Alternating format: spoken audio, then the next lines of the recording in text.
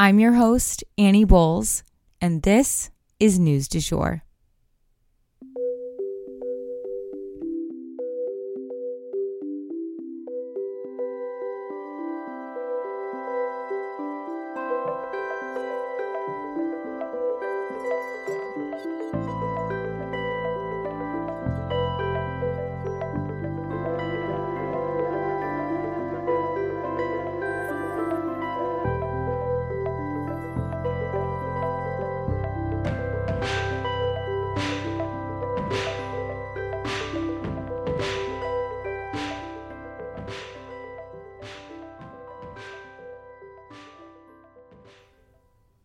Hey everyone, and welcome back to the News du Jour, a calmer space to consume the news. I hope everyone had a fantastic President's Day weekend, a long weekend. I know I did. I went to New Orleans and celebrated Mardi Gras, and this is something my husband and I do quite a bit, and we just love it. We do the gala and the whole 9 yards, and this year I was able to bring some friends that I don't get to see very often, so we had a great time, and now it's time to get back to the news. So without further ado, I'm going to catch you guys up on everything that happened since our long weekend, and there's a lot to go over, so let's get to it. First up, we have 3 little mini stories here for you guys at the top. So first up, much of the United States is bracing for a big winter storm. Based on the imagery that was provided by the National Oceanic and Atmospheric Administration, basically the authority on this kind of thing, it looks like the majority of it is headed kind of diagonal over Nevada, Utah, Colorado, then on up to like Wyoming, Nebraska, the Dakotas, Minnesota, and even parts of Northern California and Oregon are also set to kind of get hit by this storm. So if you're in any of those areas or even the neighboring states, definitely tune in to your local weather channels in the coming days. So in our second mini story, I wanted to let you guys know that 2 of the flying objects that the U.S. shot down over the past couple weeks, the ones over Lake Huron and Alaska, were unable to be found. So searches for these objects went on, but have officially been called off because they just couldn't find any debris from them. So unfortunately, we're not going to get much information about what those objects really were doing. And for our last mini story, an alligator was just recovered in a lake in Brooklyn, New York, which further adds proof to the idea that there are indeed alligators and or crocodiles living in the New York City sewer system. You know, these were creatures that were likely pets and purchased when they were really little, but you know what? They get bigger, guys. And this has always been kind of an urban legend that there are these huge crocodiles and alligators that live in the New York City sewer system and live off of rats and fish and things like that. We go through all of the different sightings and rumors on our patrons' special bonus episodes, and that is available now on Patreon. So if you become a patron right now, you can go listen to that episode. But basically, we walk through all of the urban legends surrounding alligators and crocodiles in New York City. You can find that, again, on our Patreon. It's in our show notes, the link, but it's www.patreon.com/sugarfree media. So now on to our bigger stories for today. Former U.S. President Jimmy Carter begins hospice care. So Jimmy Carter, at age 98, has decided to begin hospice care at his home in Georgia. He is currently the longest living president in American history. The Carter Center put out this statement on his health. Quote, "After a series of short hospital stays, former U.S. President Jimmy Carter today decided to spend his remaining time at home with his family and receive hospice care instead of additional medical intervention. He has the full support of his family and his medical team. The Carter family asks for privacy during this time and is grateful for the concern shown by his many admirers." End quote.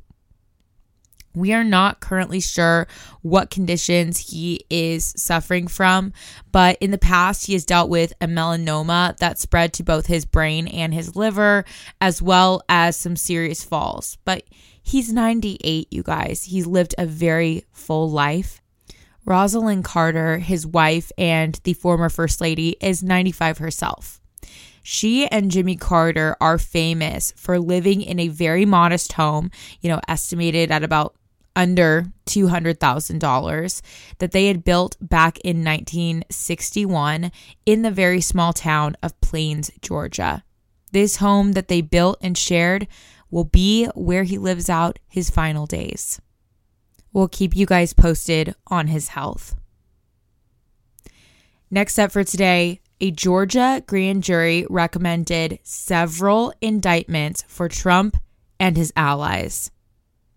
So the forewoman has spoken, y'all, and she let us know that the grand jury in Georgia is recommending several indictments against former President Trump and those connected to him. And guys, I have to admit, I kind of love this forewoman. She said of the charges, quote, "You're not going to be shocked. It's not rocket science. It won't be some giant plot twist," end quote. And when she was asked who would be receiving the indictments, she said, quote, "Well, it's not a short list," end quote, but explained that the judge decided to keep the exact names quiet for the time being. The case in Georgia, just to jog your memory, is about when Trump kept calling the Georgia Secretary of State demanding that he, quote unquote, find him 11,780 votes, the exact number he'd need to overturn that state's results. If you guys remember, Trump is currently swamped with legal troubles and serious ones too. He is under investigation by the Justice Department's special counsel, Jack Smith, and the Manhattan DA's office is also looking into him paying hush money to a porn star back in 2016 during his presidential campaign. Those could very well lead to criminal charges. So at a minimum, the former president is very busy with all these ordeals, but at worst, he may be facing jail time when it's all said and done.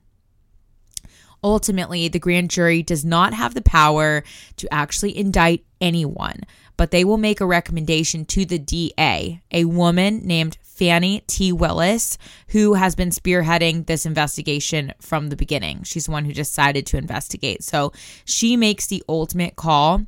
We will definitely keep you guys posted. And next up for today, we have to discuss Biden's surprise visit to Ukraine. So the Russians invaded Ukraine on February 24th, 2022. So we are right on the heels of the 1-year anniversary now, which is probably a big reason behind Biden's surprise visit.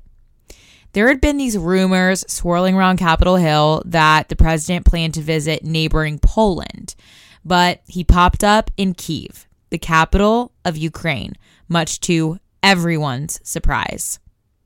Journalists traveling with the president were literally sworn to secrecy, and only 2 of them were allowed because his very life was at risk, heading into an active war zone where Russia, a decades-long foe, was fighting. No sitting U.S. president since Lincoln has been this close to active combat. All other presidential trips to war zones were in areas that were under our control when the tensions had lifted. So this is a very once-in-a-lifetime kind of visit. He accomplished this by traveling to Poland and then sneaking into a train under the cover of darkness. And this train took him 9 hours into the country of Ukraine and arrived in Kyiv shortly after sunrise. And he only stayed until about 1 or 2 p.m. in the afternoon. So it was a short visit. But guys, he took all the precautions to make this happen. they did things like the night before they left, he and his wife went out to dinner and had this kind of big night out where they went to mass and they went to dinner and they showed face thinking, causing people to think, oh, they're just going to go to bed and crash. They even scheduled press briefings and things like that to get the press to think, oh, they're staying here in the US.